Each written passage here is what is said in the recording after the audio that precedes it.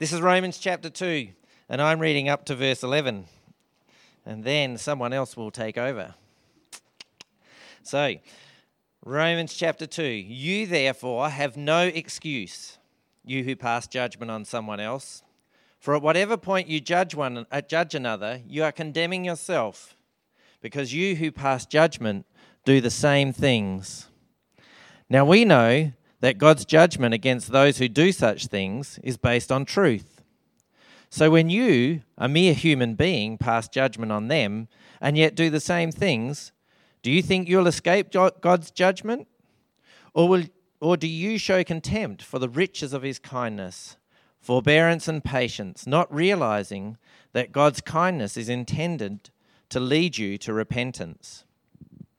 But because of your stubbornness and your unrepentant heart, you are storing up wrath against yourself for the day of God's wrath, when his righteous judgment will be revealed. God will repay each person according to what they have done.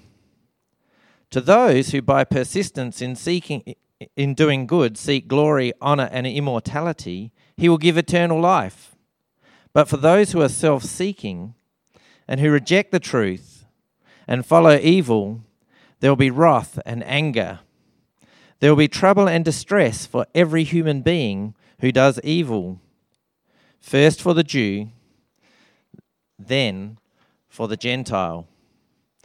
But glory, honor, and peace for everyone who does good, first for the Jew, then for the Gentile. For God does not show favoritism. All who sin apart from the law will also perish apart from the law. And all who sin under the law will be judged by the law. For it is not those who hear the law who are righteous in God's sight, but it is those who obey the law who will be declared righteous. Indeed, when Gentiles, who do not have the law, do by nature things required by the law, they are a law to themselves, even though they do not have the law. They show that the requirements of the law are written on their hearts, their consciences also bearing witness, and their thoughts sometimes accusing them and at other times even defending them. This will take place on the day when God judges people's secrets through Jesus Christ, as my gospel declares. Now you, if you call yourself a Jew, if you rely on the law and boast in God, if you know his will and approve of what is superior because you are instructed by the law, if you are convinced that you are a guide for the blind, a light for those who are in the dark, an instructor of the foolish, a teacher of little children, because you have in the law the embodiment of knowledge and truth. You then, who teach others, do you not teach yourself? You who preach against stealing, do you steal? You who say that people should not commit adultery, do you commit adultery? You who abhor idols, do you rob temples? You who boast in the law, do you dishonor God by breaking the law? As it is written, God's name is blasphemed among the Gentiles because of you. Circumcision has value if you observe the law, but if you break the law, you have become as though you had not been circumcised. So then, if those who are not circumcised keep the law's requirements, will they not be regarded as though they were circumcised? The one who is not circumcised physically and yet obeys the law will condemn you, who, even though you have the written code and circumcision, are a lawbreaker. A person is not a Jew who is one only outwardly, nor is circumcision merely outward and physical. No, a person is a Jew who is one inwardly, and circumcision is circumcision of the heart, by the Spirit, not by the written code. Such a person's praise is not from other people, but from God.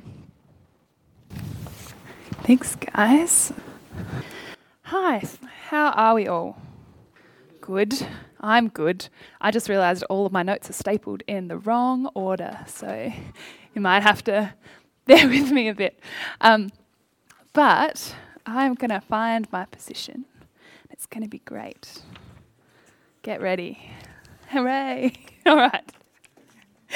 So I had this great idea when I was reading Romans 2 that I could have the music, Check Yourself Before You Wreck Yourself, going on the back. I think it was someone else's idea, but I was like, this would be great because I like soundtracks, but we also had amazing music, so I don't feel too bad that we don't have that. But that is the non-official title for my sermon, and today I'm going to be talking to you from Romans 2. So if you remember anything from my sermon and you just want to blank out from now, just remember to check yourself before you wreck yourself. I'm going to tell you a story that I read last year from the book The Heavenly Man.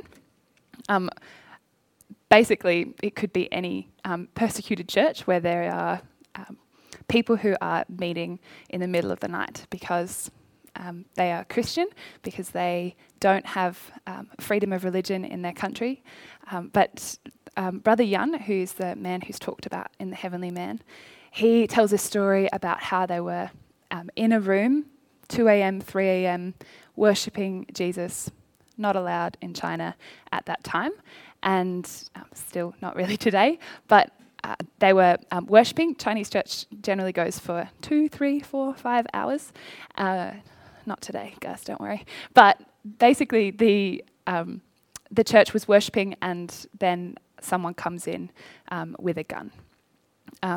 They realise that the entire building is surrounded by people who are armed and that they are in a lot of trouble. The man says that if they believe in Jesus, they need to stand on this wall. And if they don't, there's the door. Leave now. And in that moment, some people left and some people stayed. Now, for this instance, no one actually was shot. That's rare, not always the case. And one of my favourite takes on one of these stories is Safely Home, where the man actually holding the gun, he is a Christian as well, and he has done this so that he can tell who's Christian and who's not, so that they know who's actually sold out for Jesus, who's willing to die, because that's how risky it is to be Christian. And so for them to reveal who they are as Christians from another province, they needed to make sure that the Christians that were meeting were really Christian. I know, extreme. But I wrestle with this because I wonder how many people every day that say that they're Christian would leave through the door. And I ask myself this. And I tell you this because I think it's a really good example of a time when your mask is completely ripped off. You can't fake being a Christian, or you can, but there are dire consequences if you do. So I think this is basically the message of today, is to take off your mask, to allow God in. So the Roman church actually had its own brand of persecution coming for it. Paul, writing in Romans 2, is writing to a church that is going to experience a lot of persecution and who are filled with people from the Judaic background and Gentiles, so people who aren't Jewish. Now, it's going to be funny with my notes, but basically today I want to just quickly track back through some caveats around Romans 2, because Romans 2 is massive, just in case you hadn't noticed. And we actually, in the morning service, have the same sermon series going, and Mark has actually covered the second half of Romans 2. So if you want to hop on a podcast and listen to the second half of Romans 2, do that. But I'm going to be speaking to you from the first half of Romans 2 largely, just so that we can really dig deep into it. All right, now then. Whew. Oh man, life. Might just have to go off memory. It's fine. So,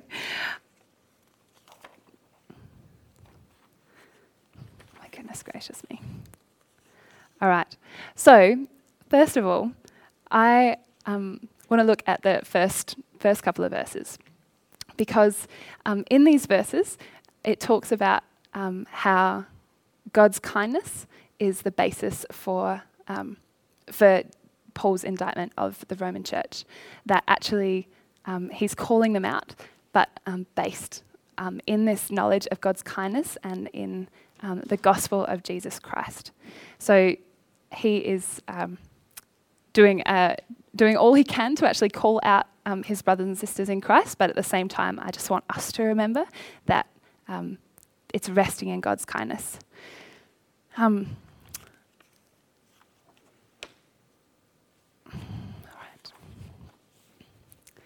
So, as we heard from Craig, Paul has just finished talking about a context where they're looking at people who are not Christian and not Jewish and going, what they're doing is terrible. He said, basically, this is what it looks like if you don't honour God in your life. And it's pretty easy to do, to look at other people and say, look at what they're doing. Isn't that terrible? Those wicked ones who do all that are evil and are really greedy, they gossip all the time, they're always jealous. I'm pretty sure a couple of them have killed someone. They're always getting in arguments, they lie, they hate, they're super arrogant and boastful, and they talk back to their parents all the time. Oh, horrific. They just don't get it. They're not faithful, they always break their promises, and they've just got no love and no mercy for other people. And then we get to Romans 2, where Paul just completely flips all that judgment on its head, basically. They say, you guys who are judging, you have no excuse. You who are busy passing judgment on other people, you do the exact same things. You do it to other people, and you do it knowingly. You judge them knowingly, and then you sin knowingly. And you think that you can avoid judgment? Or are you just showing contempt for the riches of his kindness? Not realizing that God's kindness is actually meant to turn you to repentance, turn from your unright behavior towards Jesus.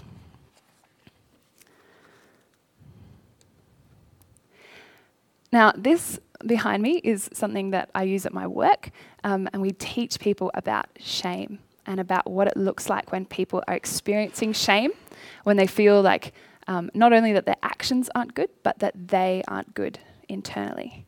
So you might be able to read it, but basically, when people are feeling shame, they do generally one of four things. They withdraw, they avoid, they attack themselves, or they attack others. And this right here is something that I know to be true because it's something that I do on a regular basis when I feel shame. And I would argue it's something that the church that Paul is writing to does on a regular basis. And it's something that humanity in general does on a regular basis. Now, the reason I know this is because my mask is very up sometimes. And I hide behind a mask, just like the Roman church did, and just like the church today does when they are feeling shame about things that they have in their own life. So my mask, you may or may not have seen, but on it is the fact that I love the outdoors. And I really like coffee, and I really like people, and I really can't stand messy spaces, and I can't staple my notes in the right order. And then on the reverse, I actually struggle with stuff. I don't know if I'm alone, but I struggle with stuff. I struggle with materialism. I struggle with being envious of other people. I struggle with lust. I struggle with desires that are actually not something that I'd want on the outside. I wouldn't want someone looking at me and going, oh, I know, I can see. But what I didn't realize when I was actually reflecting on this sermon was that the things that I judge other people for I'll be like, oh, wow, pretty sure they're sleeping with that person, not so great. Or like, oh, wow, they're so materialistic. Or like, wow, they're so arrogant sometimes. Actually, the things that I struggle with 9 times, 10 times out of 10. And so I would argue that the things that we judge other people for are generally the things that are deeply seated within us and the things that we struggle with.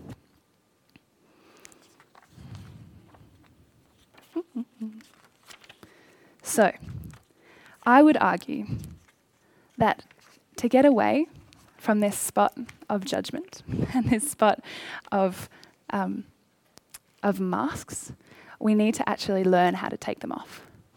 And in Romans 2, it sets out a pretty great example of taking off that mask and becoming a true follower of Jesus Christ and how we do that. So, the thing that it says in Romans 2, so that you cannot be hypocritical, is to turn from your sin. And in this chapter in Romans, it's not just the sin that was being talked about in Romans 1. It's the sin, it is that sin, but it's also the sin of hypocrisy. So the Christian church, and again, humanity in general, struggles with hypocrisy. It's a human issue. The Barna Research Group did a study and found that upwards of 80% of people who rejected Christianity rejected them because of hypocrisy from Christians. And that's really sad. They're not rejecting Christianity because it's hard or because Jesus' message is too radical for them. They're rejecting it because the Christ that they see is different, and the Christ that they see and the Christ that we preach and the gospel that we preach isn't reflected in the lives that we live.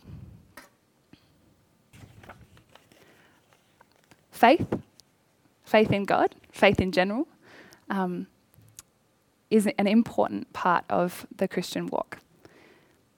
And faith, according to Romans 2, actually produces those who persist in doing good, in seeking glory and honour from God and immortality, and being with God. Now, I think that there's a story that I heard when I was younger about a man who went to heaven, and when he got there, he was being taken on this little tour of heaven by a little angel. I'm not sure how legit this story is, but he was walking through the streets and he looks to his right and he's like, wow, look at that house. That's incredible. Look at the gold. It's just so sparkly and beautiful. And the angel's just like, yeah, Mother Teresa's house. It's pretty nice. And he takes him to the next one and they're just like, whose is this house? And they're just like, oh, that's the Baptist congregation over there. No. But then they come to the end of this little street round the corner behind the dump, and the angel hands the guy a piece of wood and a hammer, and he's just like, go for it. And the guy's like, what? Why did you give me, I want Mother Teresa's house. Surely I could just, and they're just like, well, actually, these are the treasures that you stored here. Now that story sits pretty uncomfortably with me as a Protestant Christian who has been told a lot that faith is about faith. Works are kind of a taboo topic in my heart, and I remember being in a couple of pretty interesting discussions after I heard that joke, because I was like, that's not how heaven works, surely. But in this passage, there's an element of there is a difference between the way that you live and how you will be treated. But the reason this sits uncomfortably with me is because it's not meant to make us comfortable. I think that in James 2:18, when it says, you have faith and I have deeds. Someone will say, you've got faith and I have deeds. And James then says, you show me your faith without deeds, and I will show you my faith by my deeds. I think that works aren't the way that you become right with God. Let me just put it super out there. But they are actually evidence that you have faith in God. And they're not evidence for other people, but they're evidence for you. And they're how you avoid hypocrisy in part. But overarching, they are important because they give you a sign or an indication, evidence, so that you can say, yeah, God is changing my life. Works, faith without works isn't just sleeping. It's actually dead, is the language that the Bible uses. And Romans is pretty clear. His kindness is actually meant to turn you from your sin, which means it changes the way that you live. Now, in Romans 2:13, there is a strange category of people who do the things of the law. In a sense, that's yet unexplained in Romans. Even though by birth, these people who do the things of the law, they don't possess the law. Regardless, they're going to find themselves vindicated at the judgment. Judgment being the end of time, when God sits and declares whether people are doing good or not, basically.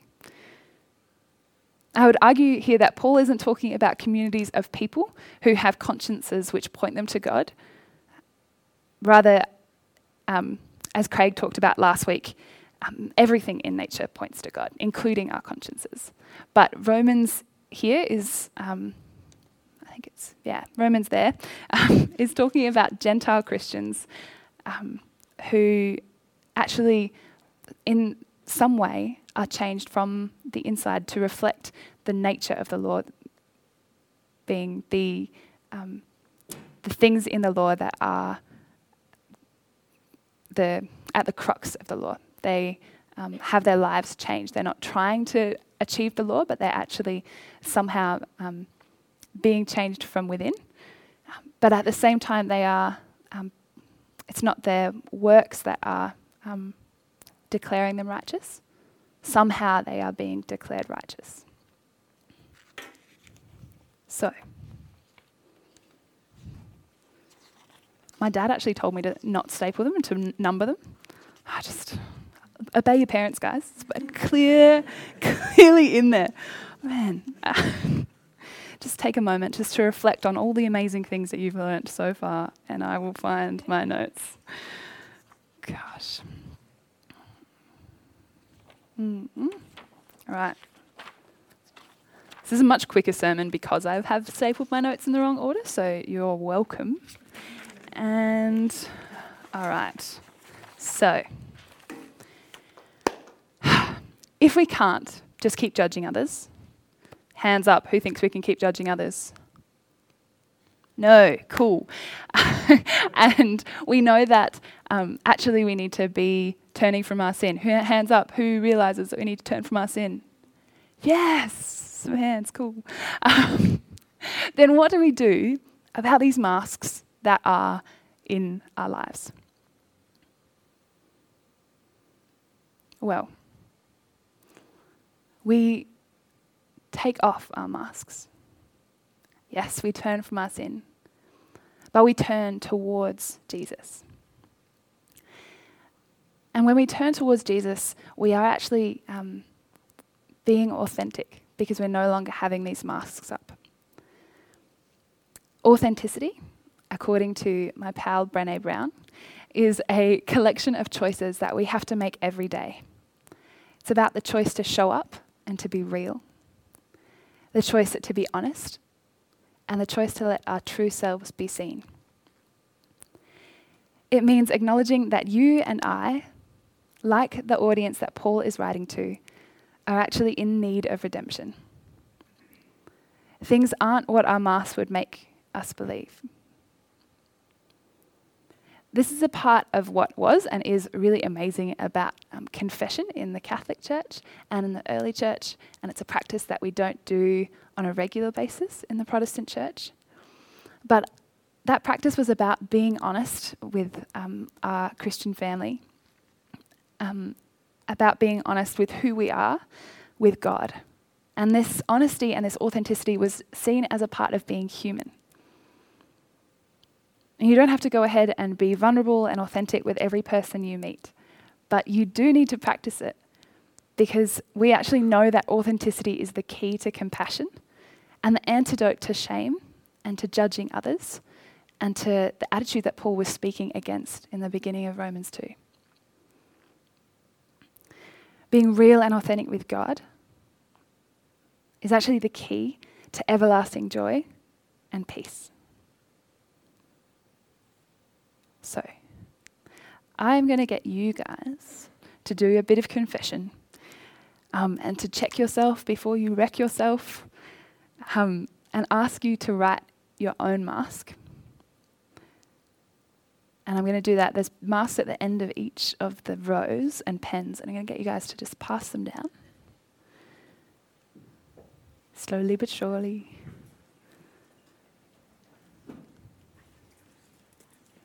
Yeah, amazing. And what I might do is I might get the band to come up and begin playing. That'd be amazing. Or like someone from the band. And what we're going to do is you can write whatever you want on it, on the front and on the back. But what we're going to do at the end is we're going to scrunch it up in a ball, and you're not going to throw it at people's heads, but you're going to throw it around the room, kind of like a paper snowball fight. No paper cuts, please. And on the front, you can write be as honest as you want. Obviously, this is up to you. The paper shouldn't be tracked back to you.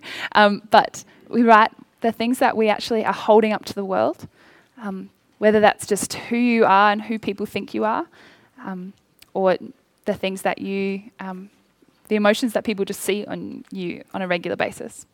And then on the back, I'm going to ask you to write what's actually going underneath for you right now, whether it's the things that you are judging other people for that you struggle with, or whether it's just the things that you haven't been able to share because there is judgment or there is gossip in this church community. I'm going to give you some time to do that, a couple of minutes. And then we're going to worship. That's cool. Points into God's favour. To be right with God, we need a change of heart, which happens through Christ Jesus. We are given this change of heart so that when God, through Christ Jesus, judges everyone's secret life, he knows what's going on. And he's been shaping us through his Spirit. So, does somebody remember what we were meant to remember from the beginning? Check yourself before you wreck yourself. So, this is us checking ourselves, guys. And my prayer for you is that this week you find people that you can take down that mask and you can see who you are and whose you are in Christ Jesus. You ready? Know people's faces. 1, 2, 3, go! Thanks, guys. You've been listening to a sermon from Hills Baptist Church. To find out more or to hear other great content, find us at hillsbaptist.com or on your podcast app.